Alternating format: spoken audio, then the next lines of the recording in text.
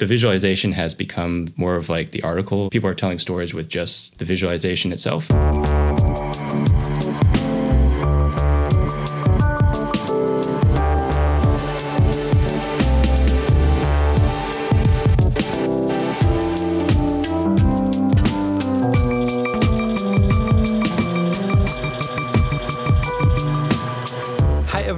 Welcome to a new episode of Data Stories. My name is Moritz Stefan and I'm an independent designer of data visualizations. And I am Enrico Bertini. I am a professor at NYU in New York City, where I do research in data visualization. Right. And on this podcast, we talk about data visualization together, about data analysis, statistics, and generally the role data plays in our lives. And usually we do that with a guest we invite on the show. But before starting, just a quick note.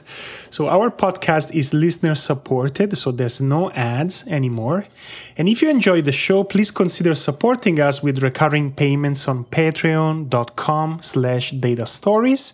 Or if you don't like this recurring payment model, you can also send us now one-time donations on PayPal. You just go to paypal.me/datastories. Yeah, and we got a few of these one-time donations over the summer, like $10, $15. And it's always, it's great joy for us. So much. Whenever that email arrives, I'm super happy. So keep those coming in. So we took a little break over summer. Enrico, how was your summer? All good? It was too good. Too short and too good. Yeah, I need more. But great. I can relate. Fantastic. I can relate. Yeah. I took much of July off and I will take some time off in October again. So now I squeezed everything into August and September and I'm super stressed out. So, bad choice. But I did have a good July, admittedly. Well, that's something. That's something already. Yeah. And now conference season is coming up. So in fall, we have the big Berlin weeks of data visualization in October, right? I'm so excited. Yeah. So there's Information Plus. October, I think 20 to 21. Yeah. It's the weekend before IEEE Viz, the big academic conference, which is right in the week after. And we will both be there, Enrico, right? Yeah. Yes. So. That's every 4 years at least, right? We meet in last person. time we did it, I think Viz in Europe is every 4 years. Ah, okay. So last time we did it in Paris. In Paris, yeah. I was there too. I don't remember if it's 3 or 4 years, but could be, that's the rule. Anyways, we said we use the opportunity and do a listener meetup. So mark your calendars with a big red pen, October 22 evening. Yeah. Come to Berlin and hang out with us. Even if you're not attending any of these conferences and you're around and you want to meet us, you can let just us know. Come. No, sure. Yeah. We just hang out, have a beer, and have a chat. Yeah. Details to follow. So this will be fun. Anyways, let's bring our guest on. So today we have a super special guest. We always say we have a special guest, but this one is actually really super special because it's Nathan Yao from Flowing Data. Hi, Nathan. Hi, Nathan. Hey, how's it going? Thanks for joining us. And it's so special because we literally had you on our list since the beginning of the podcast. And now we finally have you on. So this is super amazing. Yeah, I've been listening since you started, so it's weird to be on the show. So this has been a long time coming, but it's very good. So Nathan, can you tell us a bit about yourself? What's your background? What are you doing? Anything our listeners might be interested in? Sure. So my official title is statistician. I run flowingdata.com. I've been doing it for a little over a decade. Right. I went to grad school in statistics, background statistics, and I specialize in visualization. Right.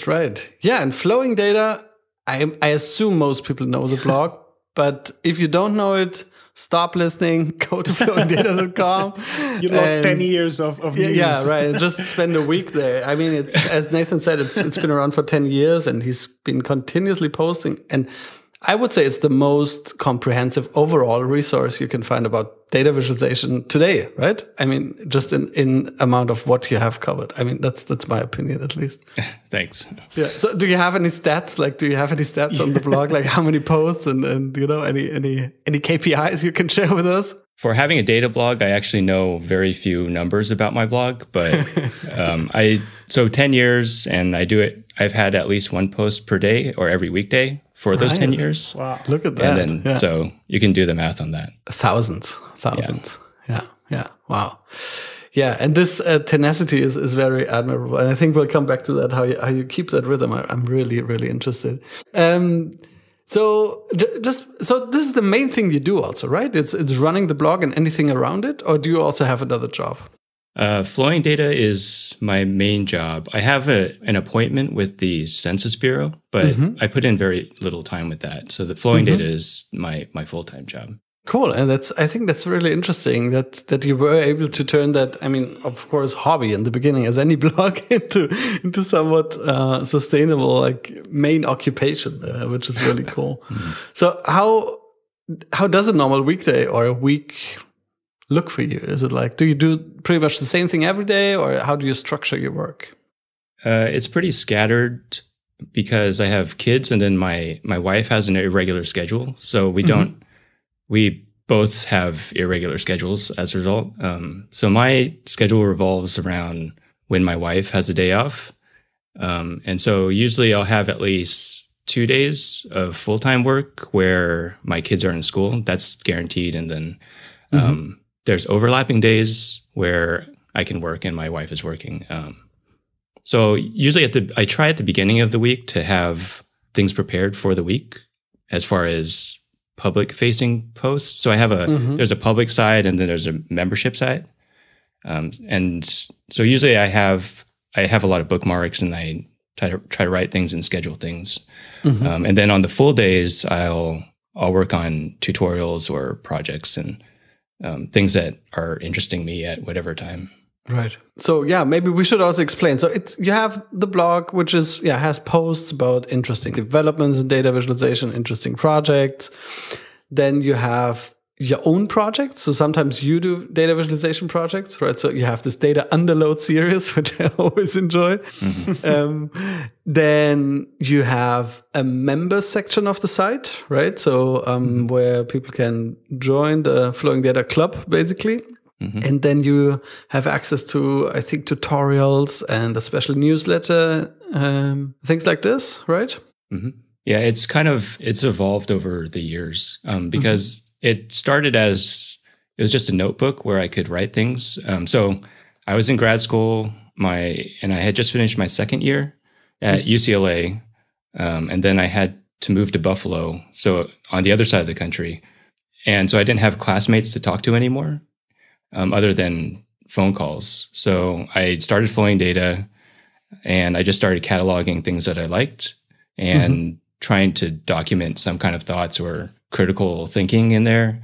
And then it just kind of went from there, and somehow it grew. And then eventually the membership side started maybe 6 years ago. And that part is about helping people learn how to visualize data and how to maybe make some of the projects that I make, or try to break it down into more basic steps where people can use that to apply it to their own data. You also have been publishing a few books during this time, right? Yeah, that was a really long time ago, and for me at least. I think I wrote 2 books. They were both during grad school. So one was in my second year of grad school, 2010, I think. And the most recent one was, I was writing it in 2012, got published in 2013. Okay. But those were both kind of fed off Flowing Data. And the first one is more tutorial-ish. It has R code and a little bit of JavaScript, a little bit of Flash. So that's what the time was back then. That dates it clearly. So I think what is really interesting about your work is that I think at the beginning, when visualization started getting popular, there were a few blogs around, right? And now after 10 plus years, there's basically almost nothing out there. I think the only person who's been going on for a long time as well has been Robert Cosaro with Eager Eyes. So what's the... Yeah, so how did you do that, right? I think many people failed, right? What's the formula? Last man standing. Yeah, last man standing. The formula is to have fun, but yeah, so that's a little bit sad to me because when I first got into visualization, I Googled visualization the first time I heard of it, and then that brought me to information aesthetics with Andrew Vandemore. Yeah. And that it's still there, but so Infostatics was born earlier than Flowing Data. I didn't remember I think that. maybe by a couple of years. In my memory, they were not. Okay. Yeah. Oh, and I think I found Moritz. I think I found well-formed data. I had a blog too. Yeah. Yeah. Because you were there before already, right? With well-formed data. Yeah, but I think we started off pretty much the same time in my recollection. But maybe, maybe a few weeks or months before you or something. Yeah. Okay.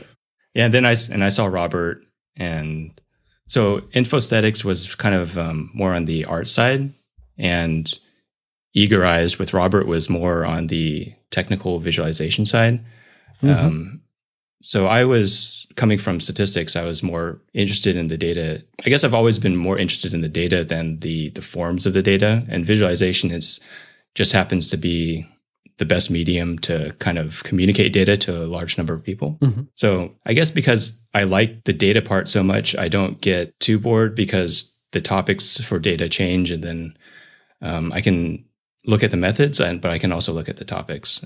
And I focus probably a little bit less, maybe less than I should, than on visualization research and kind of like perception studies and things like that.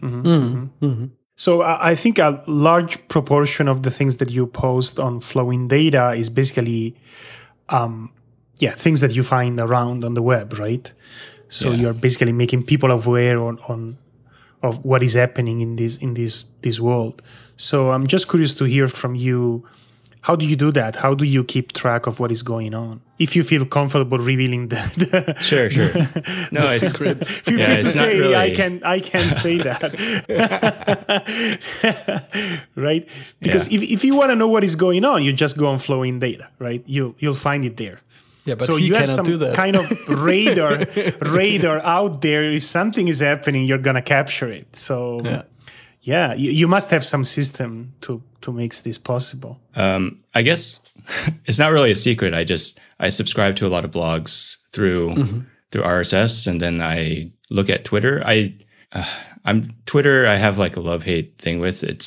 It helps me find things, but when I go on, I end up feeling mad about something. But there's usually things that start on Twitter or through other people's blogs, and then I can kind of either go deeper or I can Google things. And a lot of my own projects are just from my everyday experiences, and I'll have a question and then I'll just try to answer it with data. So that's why a lot of my projects are they're pretty benign. They're about just regular stuff like waiting for a table, things like that. But I think a lot of it just happens to be like, I'm trying to learn how to visualize data myself. And then everything that kind of feeds into that helps me, I post because it will probably help someone else. Yeah. I think that's also part of the tone of your blog, is that it always sounds a bit like you thinking out loud, right? It's like, let's see what we can do here, or like let's see how that was made, or also if you read an article, you have here's some thoughts around them, but it's always like very straightforward writing. I really appreciate that. So and I think you found a certain, both in your visuals but also in your text, a certain style. Obviously, by now, after 10 years, one would expect that seems to work. Yeah. My main writing style is I pretend I'm talking to my friend from high school. Right. Yeah, that's perfect. Yeah. So he doesn't know data, and then I just write. Yeah, but that might be part of why it's so approachable, right? It's like it doesn't talk down on you or anything, but it's just straightforward conversation about what's going on, right? Yeah, I think so. Through the 10 years, there's always blogs have come up and then have faded away, and a lot of them were saying they would open, like their very first post would be about how there needs to be a more serious part of visualization and how it's not about just having fun. Like, you have to be more critical, ask questions, and which is you definitely need to have, but you can't have it all the time. From a research perspective, you can, but you can't just write about that every single day, because I think at some point you kind of realize that you're repeating yourself a lot, because you're going after the same insights or same aesthetics or same baseline. You're trying to get people to reach a baseline of understanding, and there's only so many ways that you can kind of talk about it or explain the data, especially if it's just you. Yeah, and I think our scene is maybe also prone a bit to, it depends. So some people say it's prone to not really think about what we do, but just celebrate anything that's sort of colorful. But I mean, from my perspective, it's also prone to being overly critical of them, like of ourselves, and like overthinking things often. It's like, it's like, and I know quite a lot of people who have good projects in their drawer, and I've seen them, and I know they don't push them out because somehow they feel it's like, maybe it's not good enough yet. It's not, it looks like this other project I've seen. I didn't find a way to make it really unique, It's like, sometimes it's better to just push things out and move on, right? And so maybe this overly like mega sophisticated debate scares people off as well, right? Yeah, it seems like people, especially beginners, they're worried that they're doing it wrong. Right. And a lot of the time, it's maybe the form doesn't even matter so much. It's that they have a really interesting data set, and they have they found something really interesting, but they don't want to publish the chart or publish a graph because maybe someone might tell them that it's the wrong type of graph or wrong color scheme or something like that. And you kind of but that's the way you learn is you publish things and then you get that feedback, and then you kind of go from there. You decide which one you want to take seriously and what you kind of want to ignore, or, put in the back of your head instead of, leading forward with every single project. Yeah. And I must say, your tutorials often show how, here's something interesting in the data, and here's a little trick how to make it more neat, or like how to find a nice way to display it. So, and I think that's exactly the spirit. And that's so often it's already like totally enough, right? Yeah. I mean, now that we are in the meta discussion, so why not stay there? I mean, you followed the field for so long. Like, what's your perception of what's the big arc? Like, is there a big arc? Like, thinking back 10 years, 5 years, do you feel like, are we making progress? How have things changed? How have they changed? Where do you see things headed? What's your take on the development?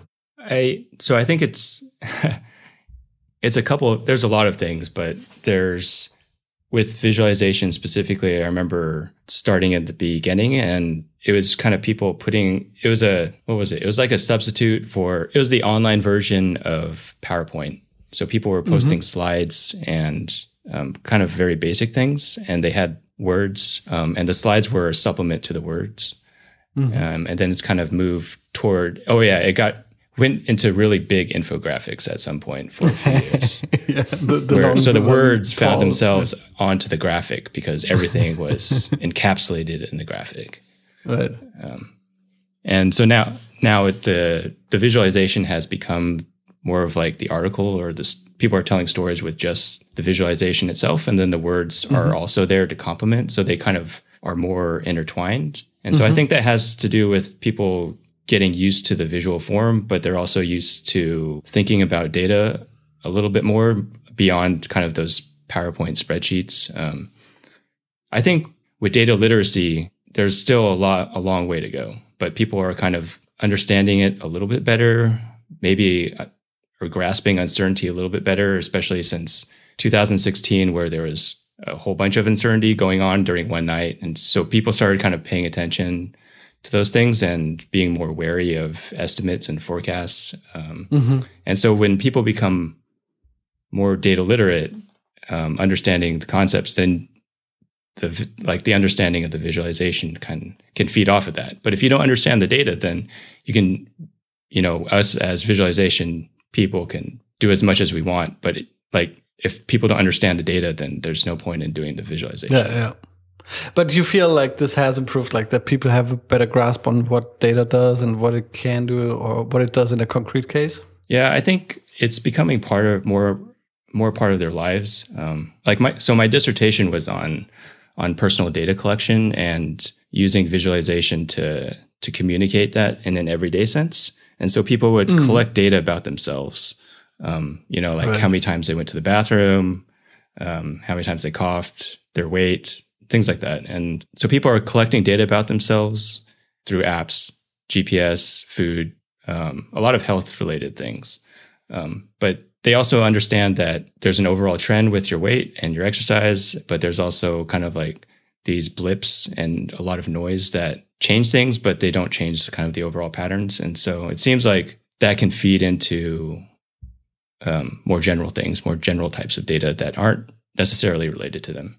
But so one thing is that a lot of visualization now is kind of coming back to the individual. So you have like these really big data sets, and it seems like the hook of those to get people into it is by pointing to their geographic region or people talking about their demographics and things like that. And then you kind of go off that. Mm-hmm. So make it personal, like even if you have a huge data set, try and find the personal link. Yeah. Because there was a research paper by Jeffrey Heer maybe a decade ago. He did like a network visualization of Friendster. And even then, like he found that people would spend more time with the visualization if they found themselves and their friends first. But if they weren't in the network, there wasn't much to see, then they wouldn't go any further. But so you want to encourage people to poke around. So you try to show people how they relate to the data, or how, where they rest it within the larger data set or scheme of things. Mm-hmm. Yeah. Personal data is one of those things that happened over the last few years that I think it's really interesting, right? And I think I vaguely remember you had a few posts of yourself visualizing personal data, right? That's another of those things that you've been posting about. It's been a lot of fun and interesting. And and I really like what you say, because I think that the data literacy of people in general is such an important element for our society. And I'm not aware of any study that actually shows that people are being exposed to more data or more information based on data, whether this has actually led to an increase in data literacy. Probably it has. I don't know. But I think that's a really, really relevant aspect of anything related. What happened during the last 10 years regarding data is much more democratized and visualization itself, because it exposes data in a way that is, as you just said, engaging and interesting. Mm-hmm. Which reminds me, Georgia and Stephanie. Yeah, right. Yeah. Have a book coming out also in fall. Yeah. Observe, Collect, Draw, or something. And so they, I think, wrapped all these personal data collection thoughts into their Dear Data project. It became sort of the figure project sort of for this whole movement in a way. Yeah, the book is on my desk right now. It's they framed visualization or personal data in a more almost like a poetic sense, or they frame data in a more feeling and emotional point of view, and that is people miss that in the data a lot, and so it's nice. To have something with the kind of the personal aspect to it. Yeah, maybe we should clarify we're talking about Dear Data, and Georgia Lupi and Stephanie Posavec. In the unlikely case that you've never heard of it, you can just Google Dear Data and you'll find it. Or listen to the episode. Or listen to our episode from the 50s, 60s, something. So we will link it in the show notes. Yeah. Yeah, but that's interesting, because the quantified self was more this idea, like your life as a lab experiment, or measure yourself and like treat yourself almost like a scientist.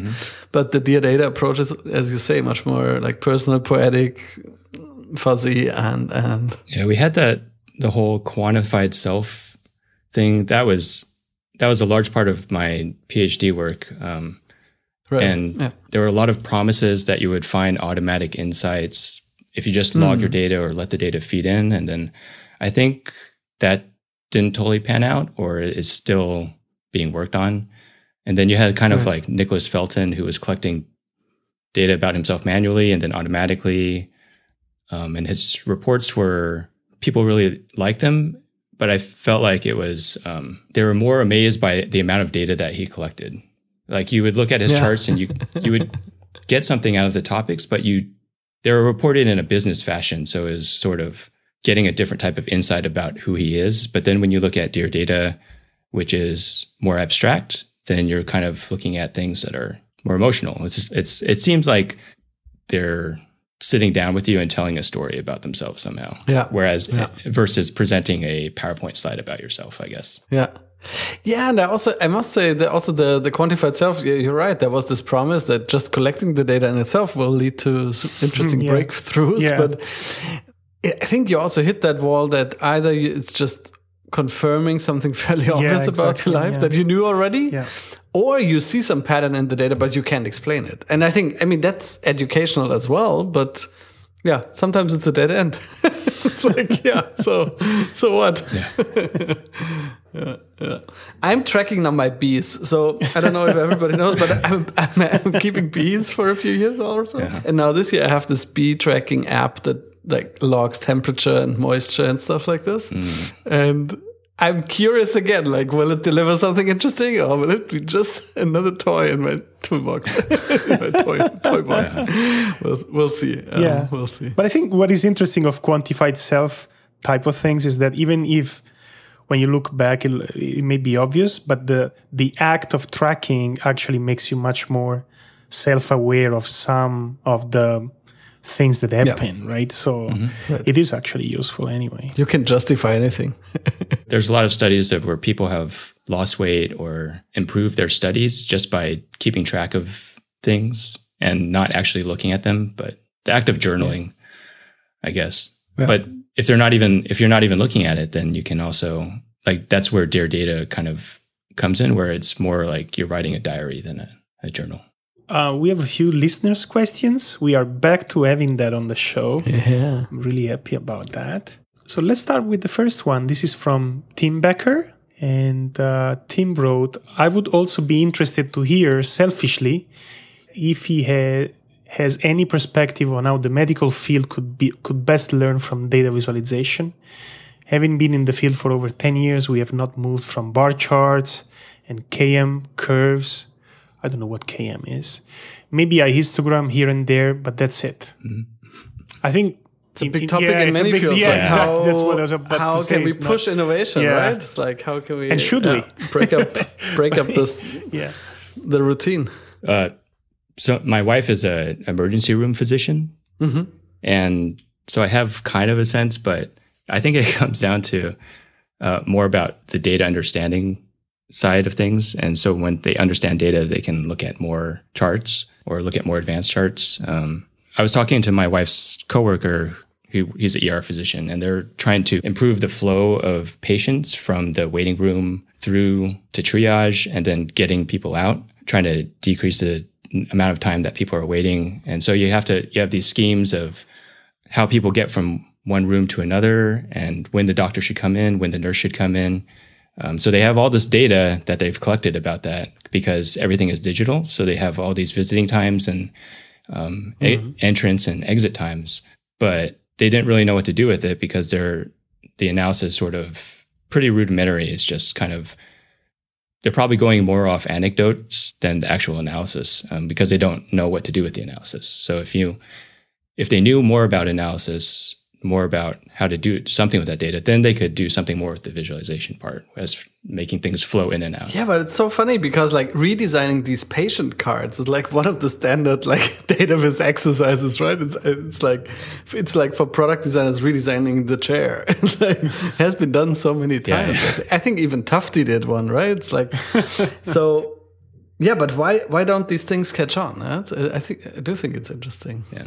It seems like maybe in the higher ups, the managers don't want to look at data too much. They want to go off kind of the stories of patients because it's a little different with health because you have all these individual patients and the cases are extreme and everyone is sort of unique and all this. So it's like a collection of edge cases and you're trying to find a pattern within all the edges. And so it's something weird like that. But you don't want to make it all just about the numbers because that would be a mistake. Yeah. And I can see that. Yeah.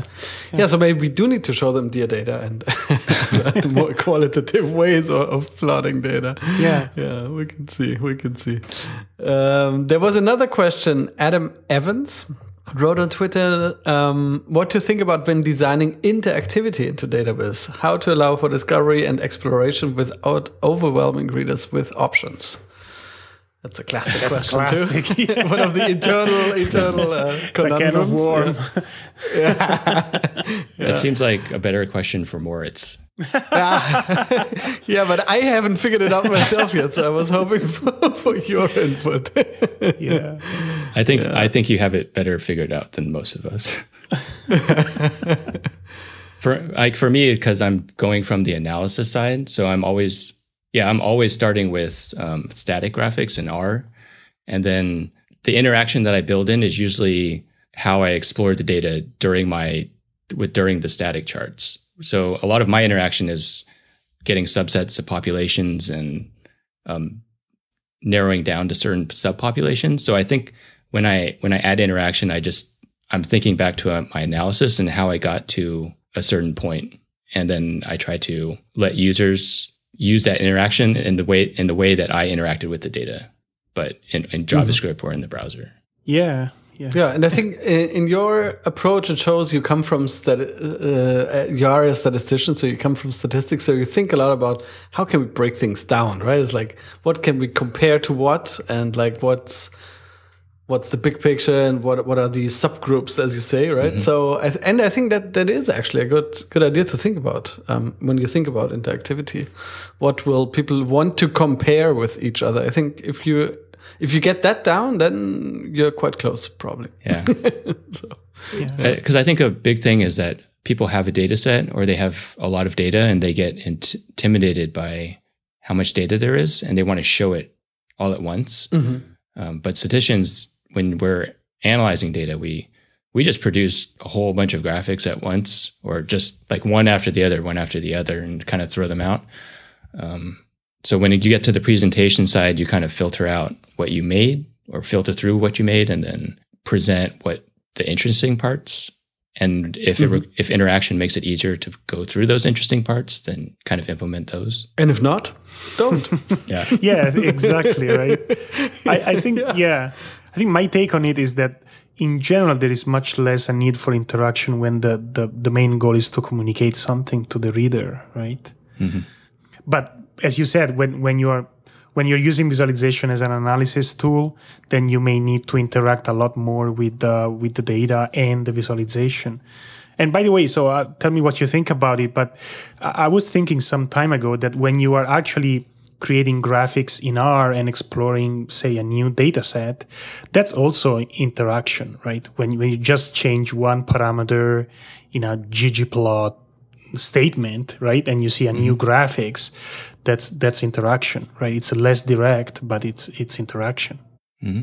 I guess the overarching theme of flowing data is trying to help people understand data in some way or another, and so you're trying to like get people to indirectly analyze data or think about it. So a lot of like when I write something, sometimes my goal is to get people thinking to themselves about what other things they could ask about a certain data set, or why a different form or different visualization could apply to a different finding or a different aspect of the data set. Mm-hmm. Because I guess a lot of things, you see a lot of projects and then you kind of just stop there and you just go, that's interesting and that looks neat. But the natural next step is always to see, how does that apply to my own data set? Or is there anything else that's interesting about that data set? And so I always try to point to the data set itself, and then hope that people feel welcome to just kind of poke at it from there. Yeah, no, that's a great tip and a great perspective. We have to wrap up soon. One very last question, because I know many of our listeners are just getting started. I know many of your readers are, just getting into the field. Yeah. Is there anything like a practical tip or any other tips you can give to people just getting started? Are there any tools you're currently excited about that seem to make it easy, or any ways to get into the field in a good way? I guess there's a lot of things. So a lot of people ask what they recommend to get started with visualization. And the main thing is usually to ask back what they want to do with visualization, because you can do so much with it. Are you in business? Are you in statistics and science? Or are you doing presentation or journalism? So you have to start with that question, what you want to do with it, and find examples of what you're trying to do or what you think is good. And you can kind of work from there. So you try to. No, I think that's a good tip. Try to figure copy out the why before you do the how, maybe. Yeah. And the what. Yeah, I think most people approach this problem with like, which tool should I use? And I'm not sure it's the... I want to make a Sankey diagram. I love Sankeys. No, I mean, having good tools is important, but I'm not sure it's the best way to approach the problem. Yeah. Cool, that's great advice. So think about the why. Yeah. Doesn't hurt. And thanks so much, Nathan, for joining us. Thanks for having me. This was great. Yeah, great talking to you. And thanks for documenting the whole field for all these years. Please keep going. If you get tired, still keep going. Keep going. Don't stop. Don't stop. We need you. I'm going until the internet dies, or until I die. Very good. Whichever That's comes what first. I wanted to hear. That's the spirit. By the way, we said nobody blogs, but Lisa Rost has been killing it this year at the Data Wrapper. Absolutely. At the Data Wrapper blog, and this gives me hope. Oh, yeah, absolutely. And so, blogging is coming back. That's my theory. Mark my words, we'll check again next year. Yeah. In the meantime, thanks so much for joining us, Nathan. Yep, thanks again. Bye-bye. Thanks, Nathan. Bye-bye. Bye. Hey folks, thanks for listening to Data Stories again. Before you leave, a few last notes. This show is now completely crowdfunded. So you can support us by going on Patreon. That's patreon.com/datastories. And if you can spend a couple of minutes rating us on iTunes, that would be extremely helpful for the show. And here's also some information on the many ways you can get news directly from us. We're, of course, on Twitter at twitter.com/datastories. We have a Facebook page at facebook.com/datastoriespodcast, all in one word. And we also have a Slack channel where you can chat with us directly. And to sign up, you can go to our homepage, datastory.es, and there is a button at the bottom of the page. And we also have an email newsletter. So if you want to get news directly into your inbox and be notified whenever we publish an episode, you can go to our homepage, datastory.es, and look for the link you find at the bottom in the footer. So one last thing we want to tell you is that we love to get in touch with our listeners, especially if you want to suggest a way to improve the show, or amazing people you want us to invite, or even projects you want us to talk about. Yeah, absolutely. And don't hesitate to get in touch with us. It's always a great thing to hear from you. So see you next time, and thanks for listening to Data Stories.